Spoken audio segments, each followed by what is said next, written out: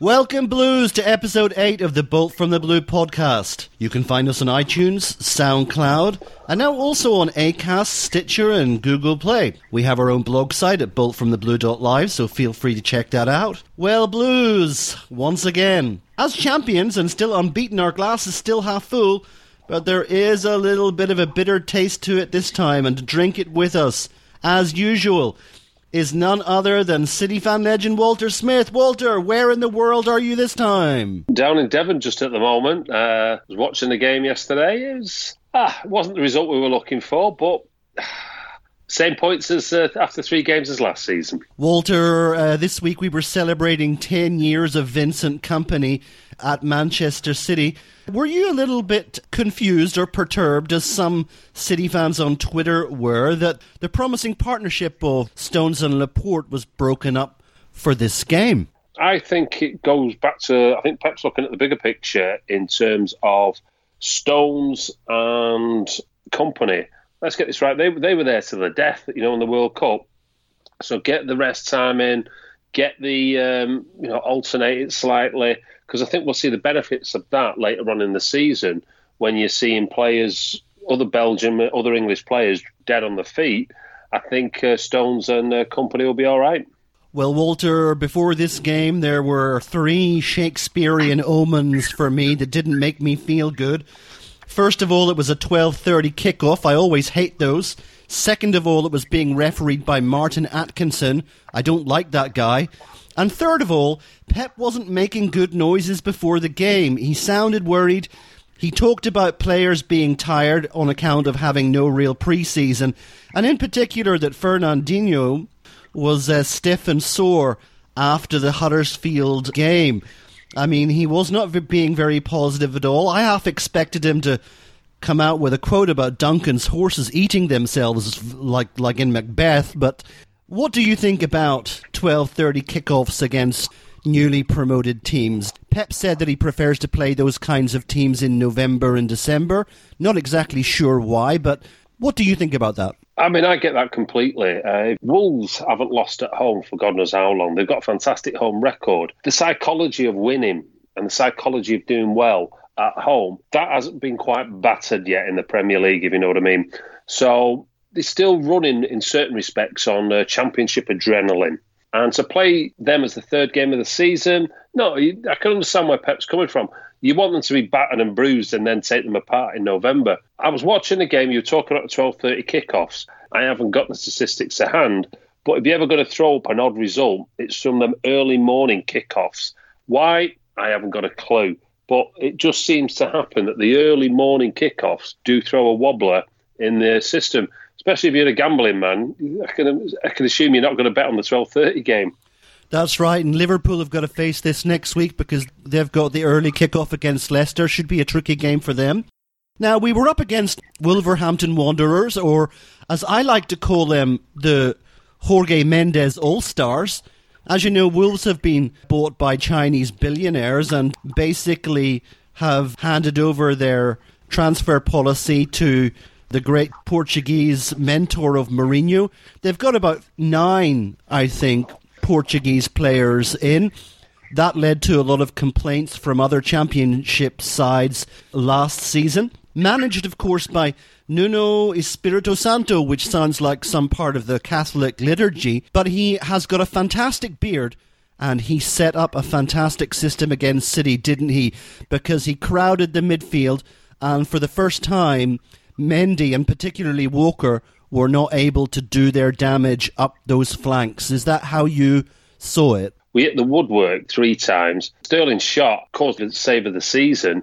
They've had a dodgy goal. I mean, when I say dodgy, offside and handball. So if you factor in all those things, completely put it down to, well, a bad day at the office or a bad day by the referee. So the thing I will praise Wolves for is They came and had a go. They didn't just sort of sit back and, like a lot of teams did, I hope we just lose by 1 or 2 and don't get embarrassed.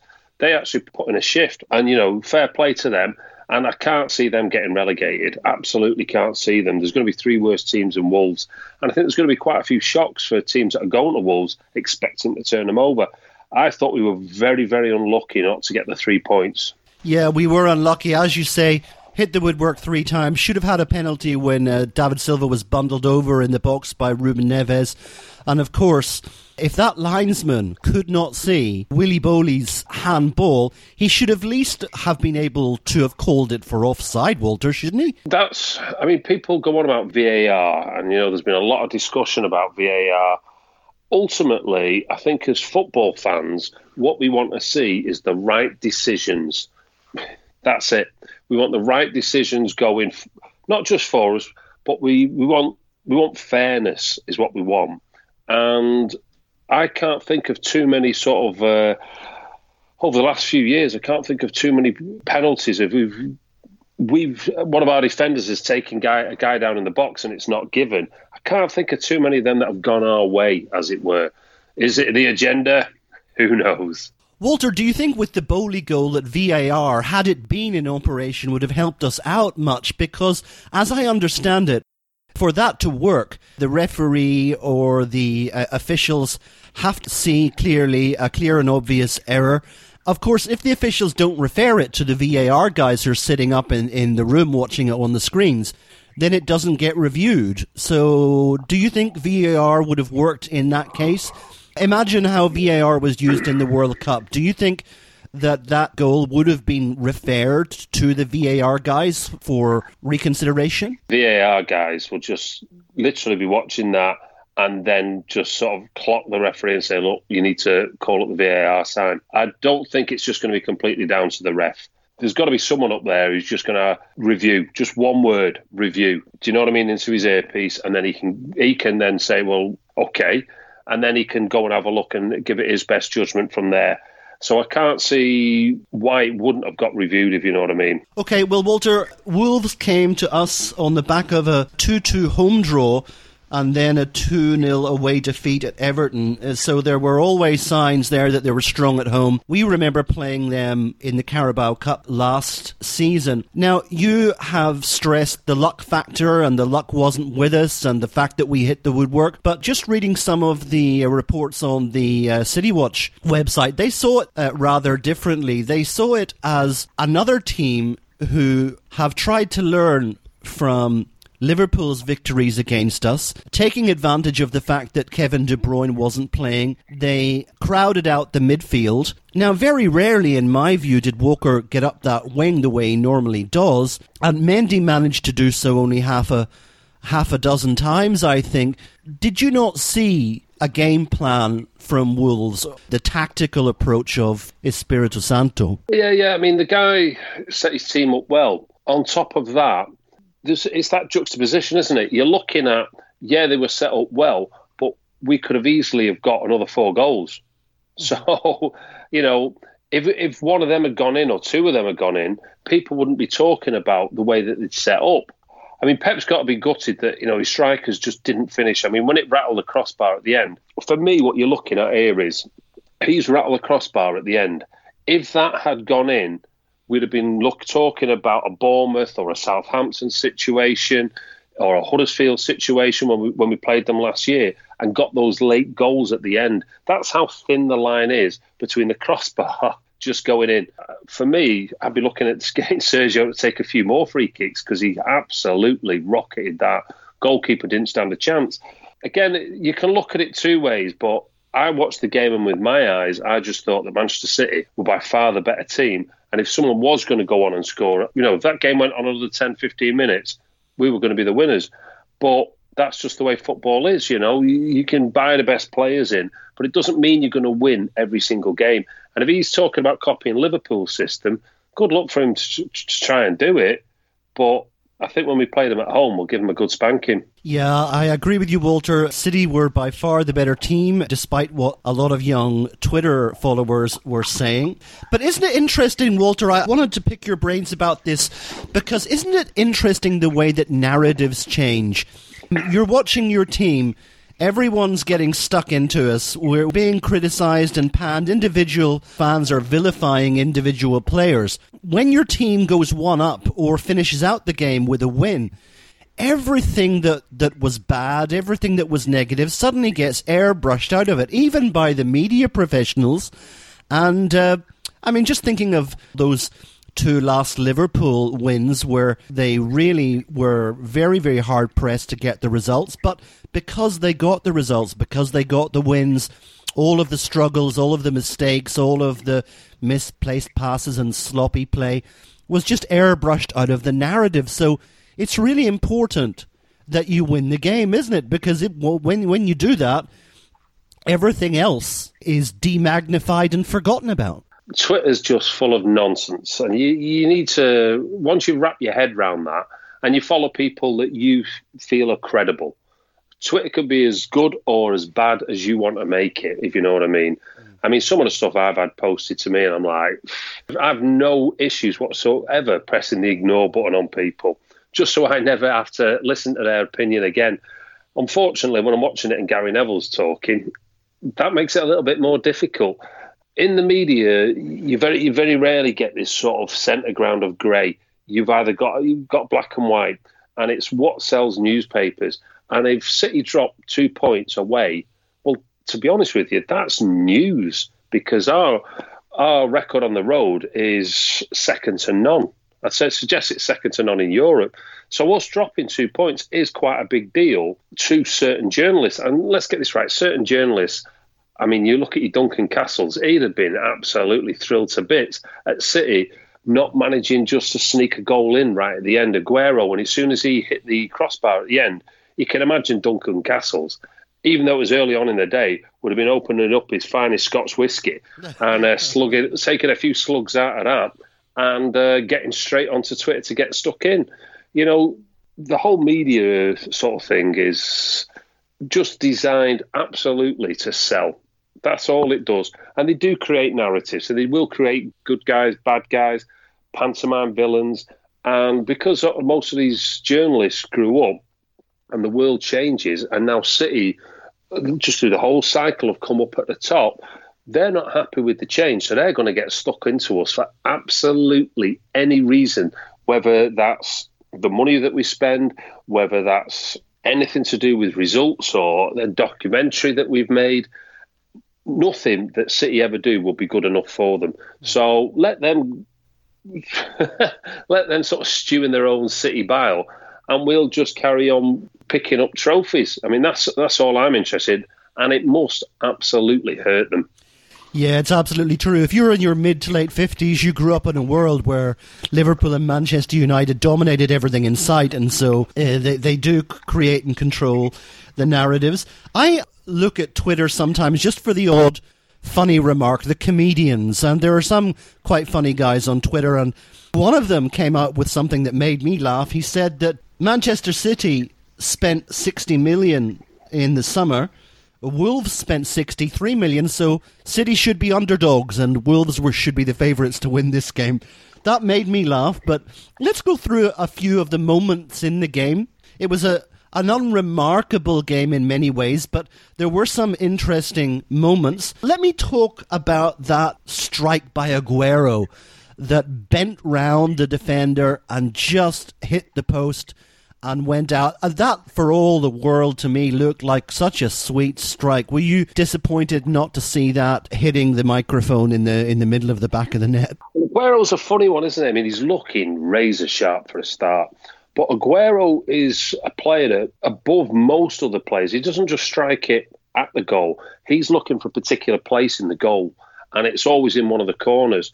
And unfortunately, if you're aiming for a corner all the time, you can hit these posts. You know, you're only slightly out. For me, there's been this discussion, is he the best ever foreigner to ever play in the Premier League? According to Alan Shearer. And let's get this right, there was a man who knew what the back of a net looked like. Oh my gosh. So once you start comparing him to Thierry Henry and his pomp, whether Thierry Henry is slightly better, the statistics are very, very close. I'm not bothered if he's the best or not.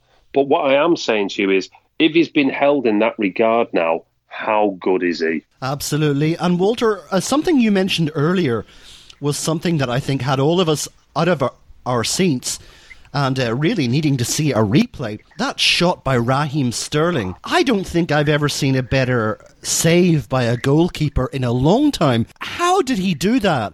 I mean, he had virtually no backlift and no time to do it. How did he manage to strike it with such ferocity? What you're talking about here is a goalkeeper who's pulled off an amazing save. And Raheem Sterling, when he hit that, he must have I'd have been running off celebrating. You know what I mean? He you can see where it's going. You're thinking, right, that's there. And for him to sort of make up that ground and just sort of bend it round the post or bend it onto the post, what that is sort of elite sports in the thin line as well. You've got somebody who's done something fantastic, and the goalkeeper's just produced something even more amazing. I'm not saying it would have been the goal of the season, but it certainly was the save of the season so far. Yeah, you can almost understand the championship rivals for complaining about Wolves being able to hire all these top-class Portuguese stars like him. Wolves had a goal disallowed for offside by Raul Jimenez, so it seems that the linesman can actually spot an offside when it comes to it. Were you concerned about the number of times that Wolves were in on goal? Did you think that was a goal? Or were you absolutely sure from the beginning that it was offside? Miles offside. Didn't even think it was a close one. It was one of them where the linesman spotted it. Everybody in the ground sort of spotted it, apart from some of the Wolves fans. And it was clear offside. To me, that was bad play. As far as that substitute when he came on, good God, he was an absolute beast. He looked like a boxer or a WWF. He certainly didn't look like a footballer. He had all the attributes in terms of pace, in terms of the sort of skill to beat Mendy, and he put in a couple of good balls throughout the game. And I just thought he looked a player. Do you know what I mean? Why he didn't start, I'm not overly sure. I was slightly concerned, going back to what you said before as well, was the amount of times we were getting done on the counter. It reminded me a little bit of Pep's first season, where quite a few teams, we'd hammer them, and then I remember playing Everton at home and we hammered them, and they just straight up right near the end and just got a goal. And that was on the counter-attack. And I was hoping that sort of Pep had come up with a system and it was working where this wasn't happening so much. But it seemed to happen. Now, whether that's just the early start, a bit of sort of rustiness on the players' behalf, I'm not overly sure. But you can guarantee one thing. Pep will be studying them videos from the moment he left Molineux, probably till now, going over what went wrong, and he'll be putting it right on the training ground. All I can say is God help Newcastle. Yeah, Wolves were very enterprising when they got an opportunity. I mean, they didn't get that many, but I love my movie references, and in the famous movie Tombstone, Val Kilmer's Doc Holliday looks at Johnny Ringo and he says, "You remind me of me." And I think Benjamin Mendy must have felt like that when he saw Adama Traore. "You remind me of me." They were both very physically well matched. People say Traore came off the better. I think it was a little bit 50-50 because Mendy did in the second half did get in a few times and deliver some sumptuous crosses from the left. Let's go to the goal, Walter. So on 57 minutes, City did have a warning a few minutes before because they got in there and tested Ederson. Ederson was as solid as a rock throughout the game. I think he didn't do anything wrong at all. He made that great save. Some people say it was headed for the side netting, but a few minutes later, that's on the 57th minute, from the resulting set piece, João Moutinho launched a free kick and it just evaded all of the jumping players in the box, and it looked to have been a header from Willy Boly. But of course, you saw very clearly on the replay, it was not only offside, that was the first thing I noticed, but handball as well. Lucky sods, eh? Well, he might have been offside when I first watched it. I didn't spot the arm because he's got a touch on it. So I just thought to myself, I was hoping, when you're sort of looking at something and when it's given, because you knew it was given straight away, and you can see the referee signaling it's a goal, I'm thinking, well, you sort of go with the decision, if you know what I mean. But as soon as I saw the replays, I'm like thinking, well, hang on a minute, this is... The other thing that annoyed me was you could see the linesman has a perfect view of what's going on. And do you know that website, You Only Had One Job? It's almost like that. That's his job, to be able to spot obvious offsides. You're relying, again, it's what I was going back before and said about fairness. Every single sort of footy fan in the world, when it's their team playing, they want fairness. If it was against United, we'd all have a bit of a giggle about it.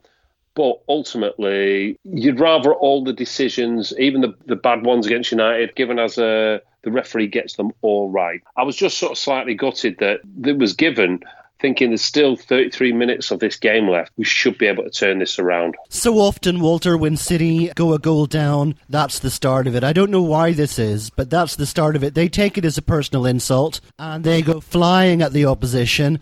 And City created several chances before the 69th minute, when, of course, someone who gets a lot of criticism, Ilkay Gundogan, just chipped in the perfect free kick. People talk about Harry Maguire and his slabhead abilities, but in comes Laporte, and he absolutely banged that goal in. It was wonderful to see. He personally was my man of the match. People can argue with that, but what did you think of that goal? It's never going to appear on a goal of the season, is it? No. But you don't mind. You're 1-0 down. And I don't know about you, but you're sort of half watching the game and you've got one eye on the game and you've got one eye on the clock, watching the time just tick down, tick down, tick down. And when he got that, I just thought, nice one. Here we go. There's a chance to get another now. I tell you, I absolutely rate Laporte as well. I just think he's a fantastic player. And what I love is he's going under the radar completely. There's nobody talking, there was talk about Virgil van Dijk being the best sort of centre-half in the Premier League. And people say, well, Vincent Kompany in his prime. And people, mentioning the Tottenham centre-halves and other centre-halves. But Laporte's name never, ever crops up. And he's just quietly going about his business. I remember when we signed him, someone asked Sid Lowe, is he quick? And he went, I don't know. I'm like, well, what do you mean you don't know? And I can see exactly what because his positioning is so good. He very rarely gets caught out and needs to use his pace, if you know what I mean. This is a guy we've signed. What a signing, really. I think he's just going to be our main centre-half now for years to come, along with Stones. Stones has got all the attributes of Laporte, but he's prone to the odd sort of ricket as well. Well, Laporte doesn't seem to...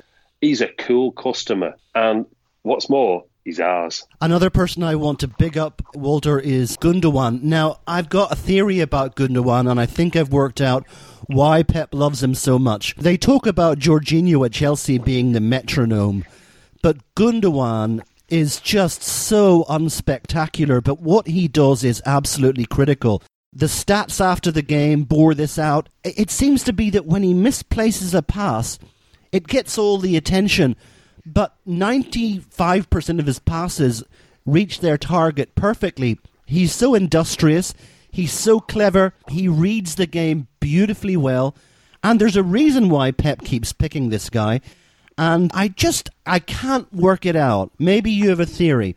I can't work it out why he cops so much flack off City fans, particularly younger City fans or people who have what you would call an untrained eye. What do you think about that? I mean, I like Gundogan. I like him because I think he'd walk into any other Premiership midfield, but he's our handyman, as it were. If Kevin De Bruyne's out or Silva's out or Fernandinho's out, this is the man that we call on. And he just seems to be one of those players that's just zero fuss as well, which I absolutely love. If he's not playing, you don't hear him kicking off in the media. Inter Milan wanted him over the summer, and I can see exactly why. This is a guy who's, at the end of the day, if you're sat there watching for mistakes off a player, you're going to find them. Even Silva makes mistakes. But if you're sat there sort of looking at the bigger picture of what he brings to the team, Gundogan is just a fantastic he's a fantastic man off the bench, if you know what I mean. He's a fantastic squad player. And if you look at any of the teams that have ever won anything ever, they're not all just full of big-time Charlies, and they're not all full of your silky smooth players either. You need various sort of makeup and of different styles and different types of players and gel that into a team.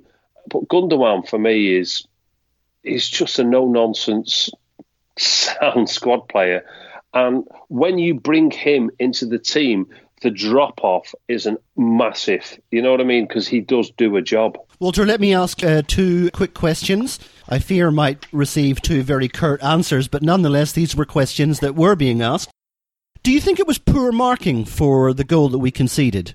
No, it was a great ball in as well. So, no, you can't mark players that are offside, if you know what I mean. Next question, Walter. Possibly a little bit more substance in this, some would say. Can Benjamin Mendy defend? We all know he's a fantastic attacker, but does he work as a traditional fullback when he needs to be? What you're talking about here is a system that Pep's brought in. And the amount of defending that he has to do is minimal compared to any left back that we play. And you look at, we used to talk about the famous Barcelona teams, and was their defence any good? And you're thinking, well, you don't ever find out overly. And I think that's what's happening with Mendy at the moment. The other thing with Mendy is he's been injured for a long time. And I know Martin Perrin was talking about the idea of it taking 20 games to get up to speed within a Pep system and be firing on all cylinders.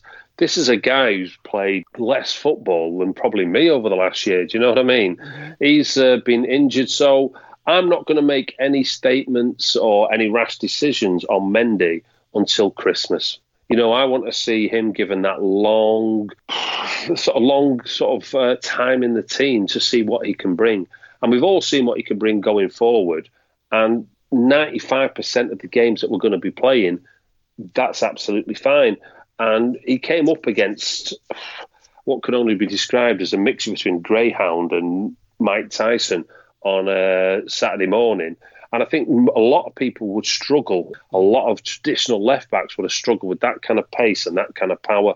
And Mendy has got pace and power, but he just came up against someone who I think might have slightly more, which he's not going to do very often. Next question, Walter. Should Gabby J have done better with that header that he planted right at the goalkeeper's ankles? If it had gone through his legs, everyone would have said no. So it was just, that for me was another fantastic save. Should he have done better?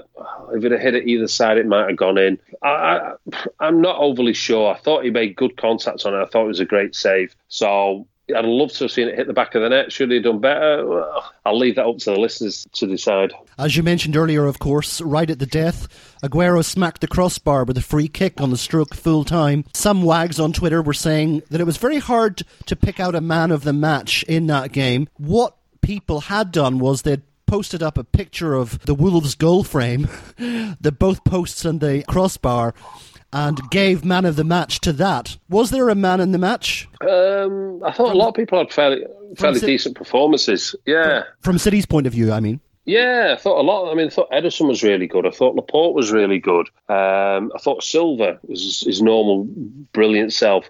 I thought Aguero had a good game and was unfortunate. Tell you who didn't play well, and I don't like to dig people out. Leroy Sané. Now, Walter, talk to me about Leroy Sané. Well, he just seemed to be giving the ball away every time the ball came to him. Now, I don't know whether he's just not up to speed or whether it's Saturday mornings. He had a slow start last year, if you remember rightly, as well, and went on to be the Young Player of the Year. So maybe that's just his way. We haven't got a big sample size to be looking at yet. So I'm hoping that's just his way, because if he's like that in training, there's no wonder that Pep's not picking him up. What made me laugh is he must have given the ball away 5 or 6 times, and then it came to him the 7th time, and he beat about 4 or 5 different players. You can see it's all there, but it's just a matter of Leroy needs, in some respects, I think, to grow up a little bit. Do you know, he's a guy who's, I think when you do hammer him, his head goes down, and whether he needs that arm around the shoulder from Pep, I'm not overly sure, but we'll call it a bad day at the office, but boy, did he stink it up for most of the time he was on the pitch. Very, very difficult to say very much about Mahrez. He didn't have very much time, but let's have your comments on the comments of Guardiola. Speaking to BBC Sport after the game, he said, "It was a very good point. We created chances, but their keeper made saves, so today we draw. We knew how good they were this season. No complaints. We created a lot. That's why it's good. In the first half, Aguero hit the post. Sometimes it goes in, sometimes not. We were not solid defensively today. That is why we conceded a few chances to them. But in general, the game considering the quality of the opponent was good. We have to give them credit. What did you think of those comments? I've not heard those comments, but that's pretty much what I've been saying. What's interesting with Pep, though, is he will defend his players to the death out there, but he tell them the home truths in the dressing room. And it was the one thing that was worrying me was the amount of times that Wolves actually got at our back line. Thought that was more of a concern because I can't remember a team since probably we last played Liverpool that got us that much at the back line, if you know what I mean. So, again, you can imagine Pep going over the videos and then pulling up the reasons why they were able to get near our back line. But I agree with him 100%. I think Wolves did look really good. But on top of that, we could have... If that had finished 4-1, nobody would have been complaining. And it could have easily done that. 3 times you hit the woodwork, you know? That's just, as I said, one of those days at the office.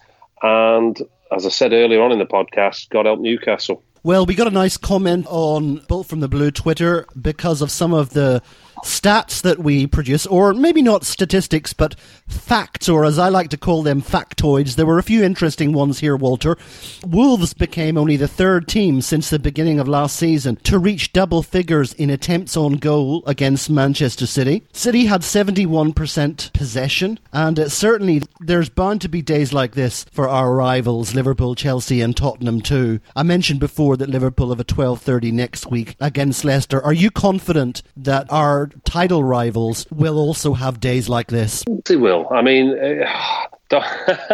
I've been reading some of the media and this it's going on Twitter, going down the Twitter hole, as it were, and seeing some of the comments from Liverpool fans about their title challenge, you know, what it's going to mean now. And are they just shooting the gun early? Some of them are just so deluded. I was reading the BBC website, you know, the City game, and it was full of Liverpool fans making comments about how we lack class. Are you talking about the minute by minute? No.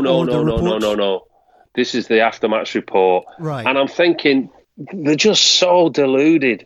This whole idea of class, you know, wrecking our bus showing class. The Luis Suarez T-shirts, class. It's unbelievable the mindset that some fans will just put themselves into. You know, they were putting on that they were destined, you know, to bring the Premier League trophy back home. I'm thinking, mate, it's never even been to Anfield. You know, it's just delusion upon delusion. You know, I remember Will Ferrell saying, you talk about movie references, you know, and it's just a lies based on a mountain of lies.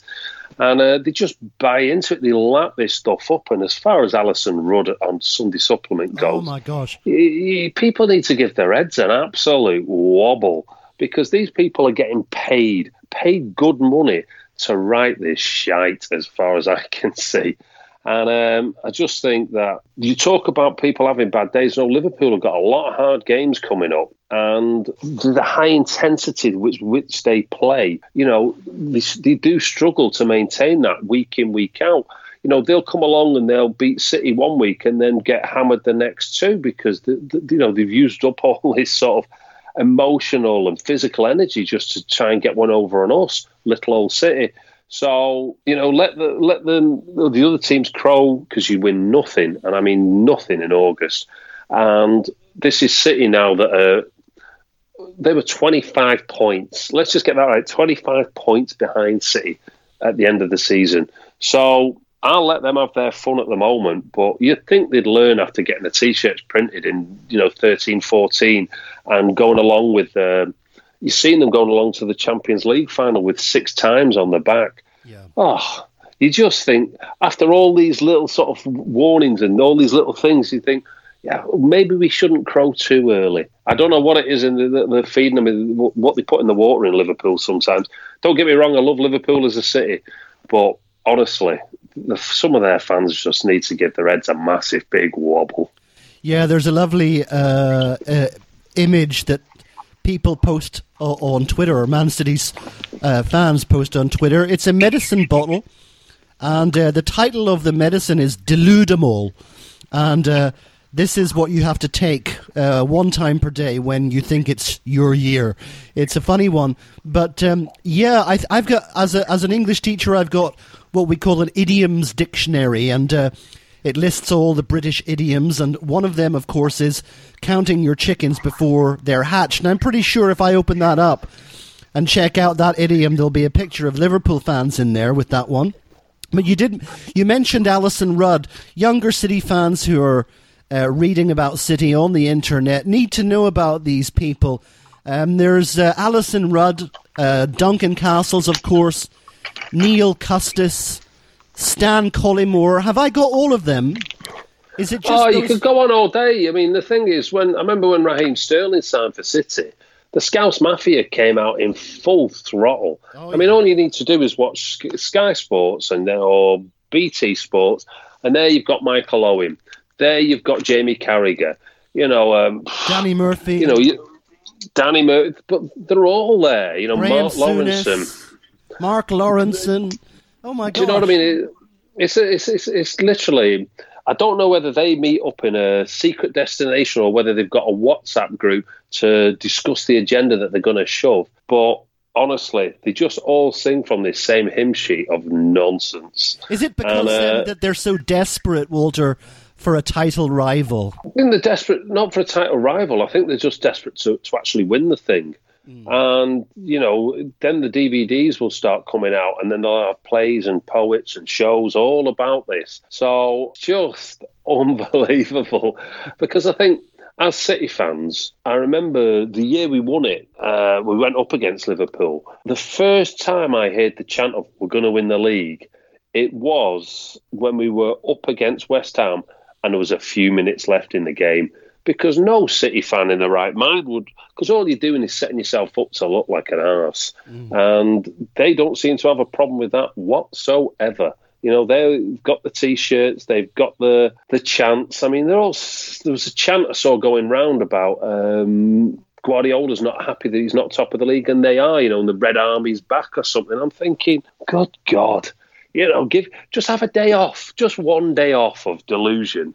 And just give yourselves a break, because it can't be good for the old ticker. It's strange, isn't it? Because life teaches these lessons to you, you would think, by the time you're about 18. I mean, if you sort of boast about an impending victory and you keep doing it again and again and again, surely to goodness you're going to have so much egg on your face by a certain time, it will convince you not to do it again. But they are persistent. You've got to hand it to them. But moving on from that, because I know you don't like to talk about Liverpool too much. Sometimes you do. But anyway, let's just give a few more factoids to our factoid-loving fans, just to put some of this in perspective. Wolves became only the third team. So City have only lost one of their last 30 Premier League games against newly promoted teams. And another interesting one I found was that City conceded the opening goal in a league game for the first time in 18 games.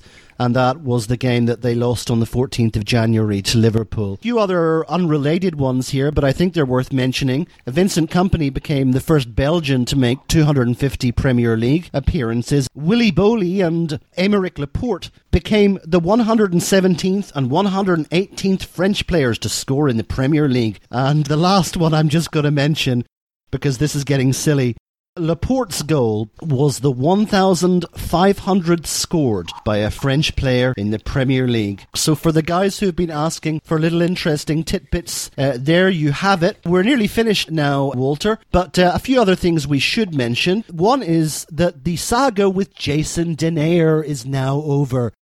He has been signed by Lyon for 10 million euros, and that's all over. We all thought he was going to Galatasaray. I would have put my house on that one, but he went to Lyon for 10 million euros. That saga is over.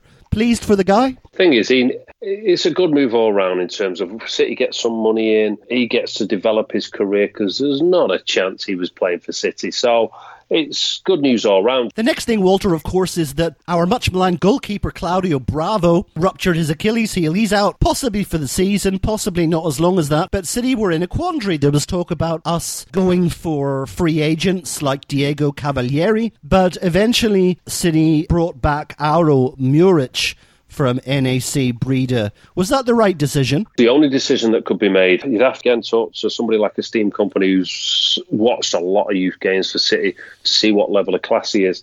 And I know he put Muric above Grimshaw in terms of where they are at this stage in their career. So, yeah, I hope he plays the League Cup games. I hope he gets a little bit of time on the pitch. Obviously not too much because my man Edison, I want him in as much as possible. But you need to sort of give these youngsters that opportunity just in case anything does happen to Edison so they don't go in cold. Yeah, Muric is a beast. He's about 6'5" in height. Apparently, he is loved by Pep. He's a star for the future. Another positive piece of news we got, Walter, because we know we like to keep the glass half full here on the Bolt from the Blue podcast, is that there was a report on City Watch that David Silva is willing to extend his contract after he was due to leave in 2020.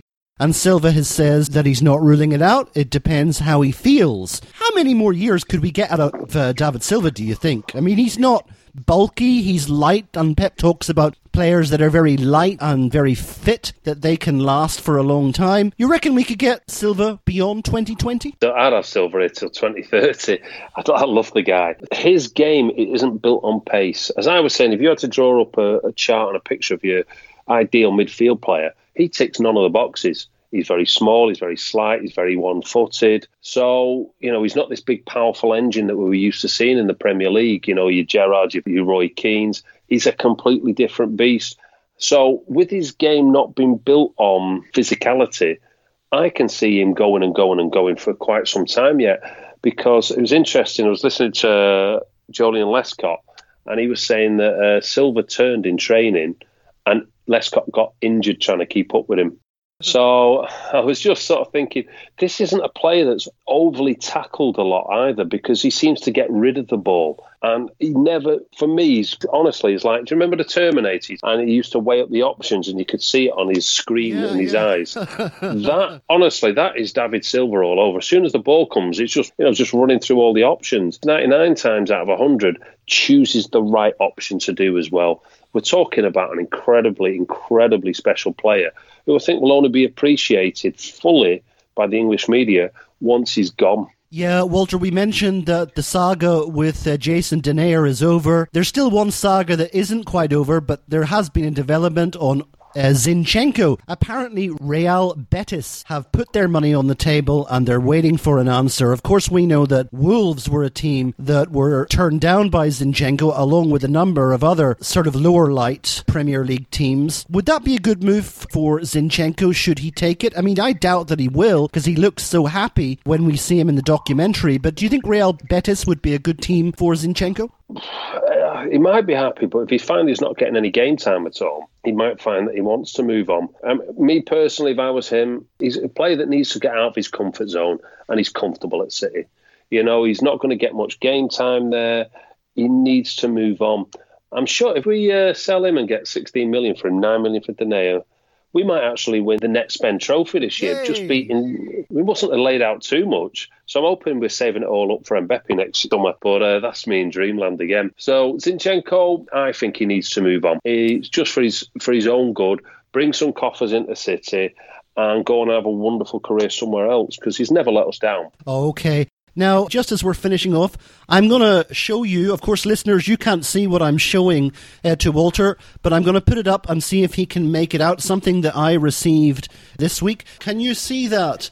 It's probably going to be all back to front, but do you know what that is, Walter? It's David White's book. Shades of Blue, and I've got to give a plug for this, and a shout out to Ray and Andy from Man City Fan TV. Now, these guys have come on the scene relatively recently, but already they've got more than 3,000 YouTube subscribers. Guys who are listening, these guys are a little bit different from other content providers because They provide something almost every day. These two guys are incredibly hardworking. And what they're doing at the moment is they've had a 5-part interview with David White, and they're also advertising the fact that for 20 quid, you can have David White's book, Shades of Blue, signed with a personal message with free delivery in the UK. And if you want to find out a little bit more about that, you can go to Andy's Twitter account, and that's at Aviation Blue. Or, better yet, you can subscribe to Man City Fan TV on YouTube. You remember David White, of course, Walter. When you think about Raheem Sterling and you think about the speed of Leroy Sané and our various fast players in our history, where does David White rate in that pantheon of players?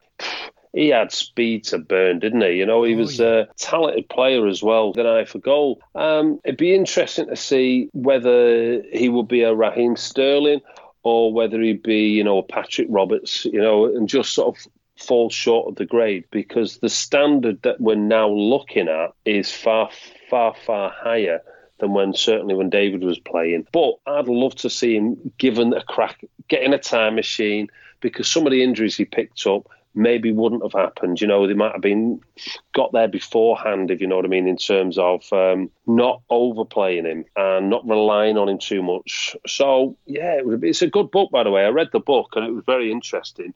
Quite difficult reading it sometimes, and more credit to the man, and have more respect for the man, not just the player as well. Yeah, well, full credit to Ray and Andy for basically bringing that back into the public focus and helping David to make this book available. Walter, you mentioned the time machine. My goodness, if I could get a time machine and put some players in it, I'd definitely have David White back there. I'd have Paul Lake back in there, Samir Nasri as well, but let's not get into that because I know he divides opinion. But I think we better wrap it up there. So Blues, be sure please to tune in again next week. Any questions or comments, we're very grateful to receive. Next week things will be much better, I promise. I'm counting on a big City win.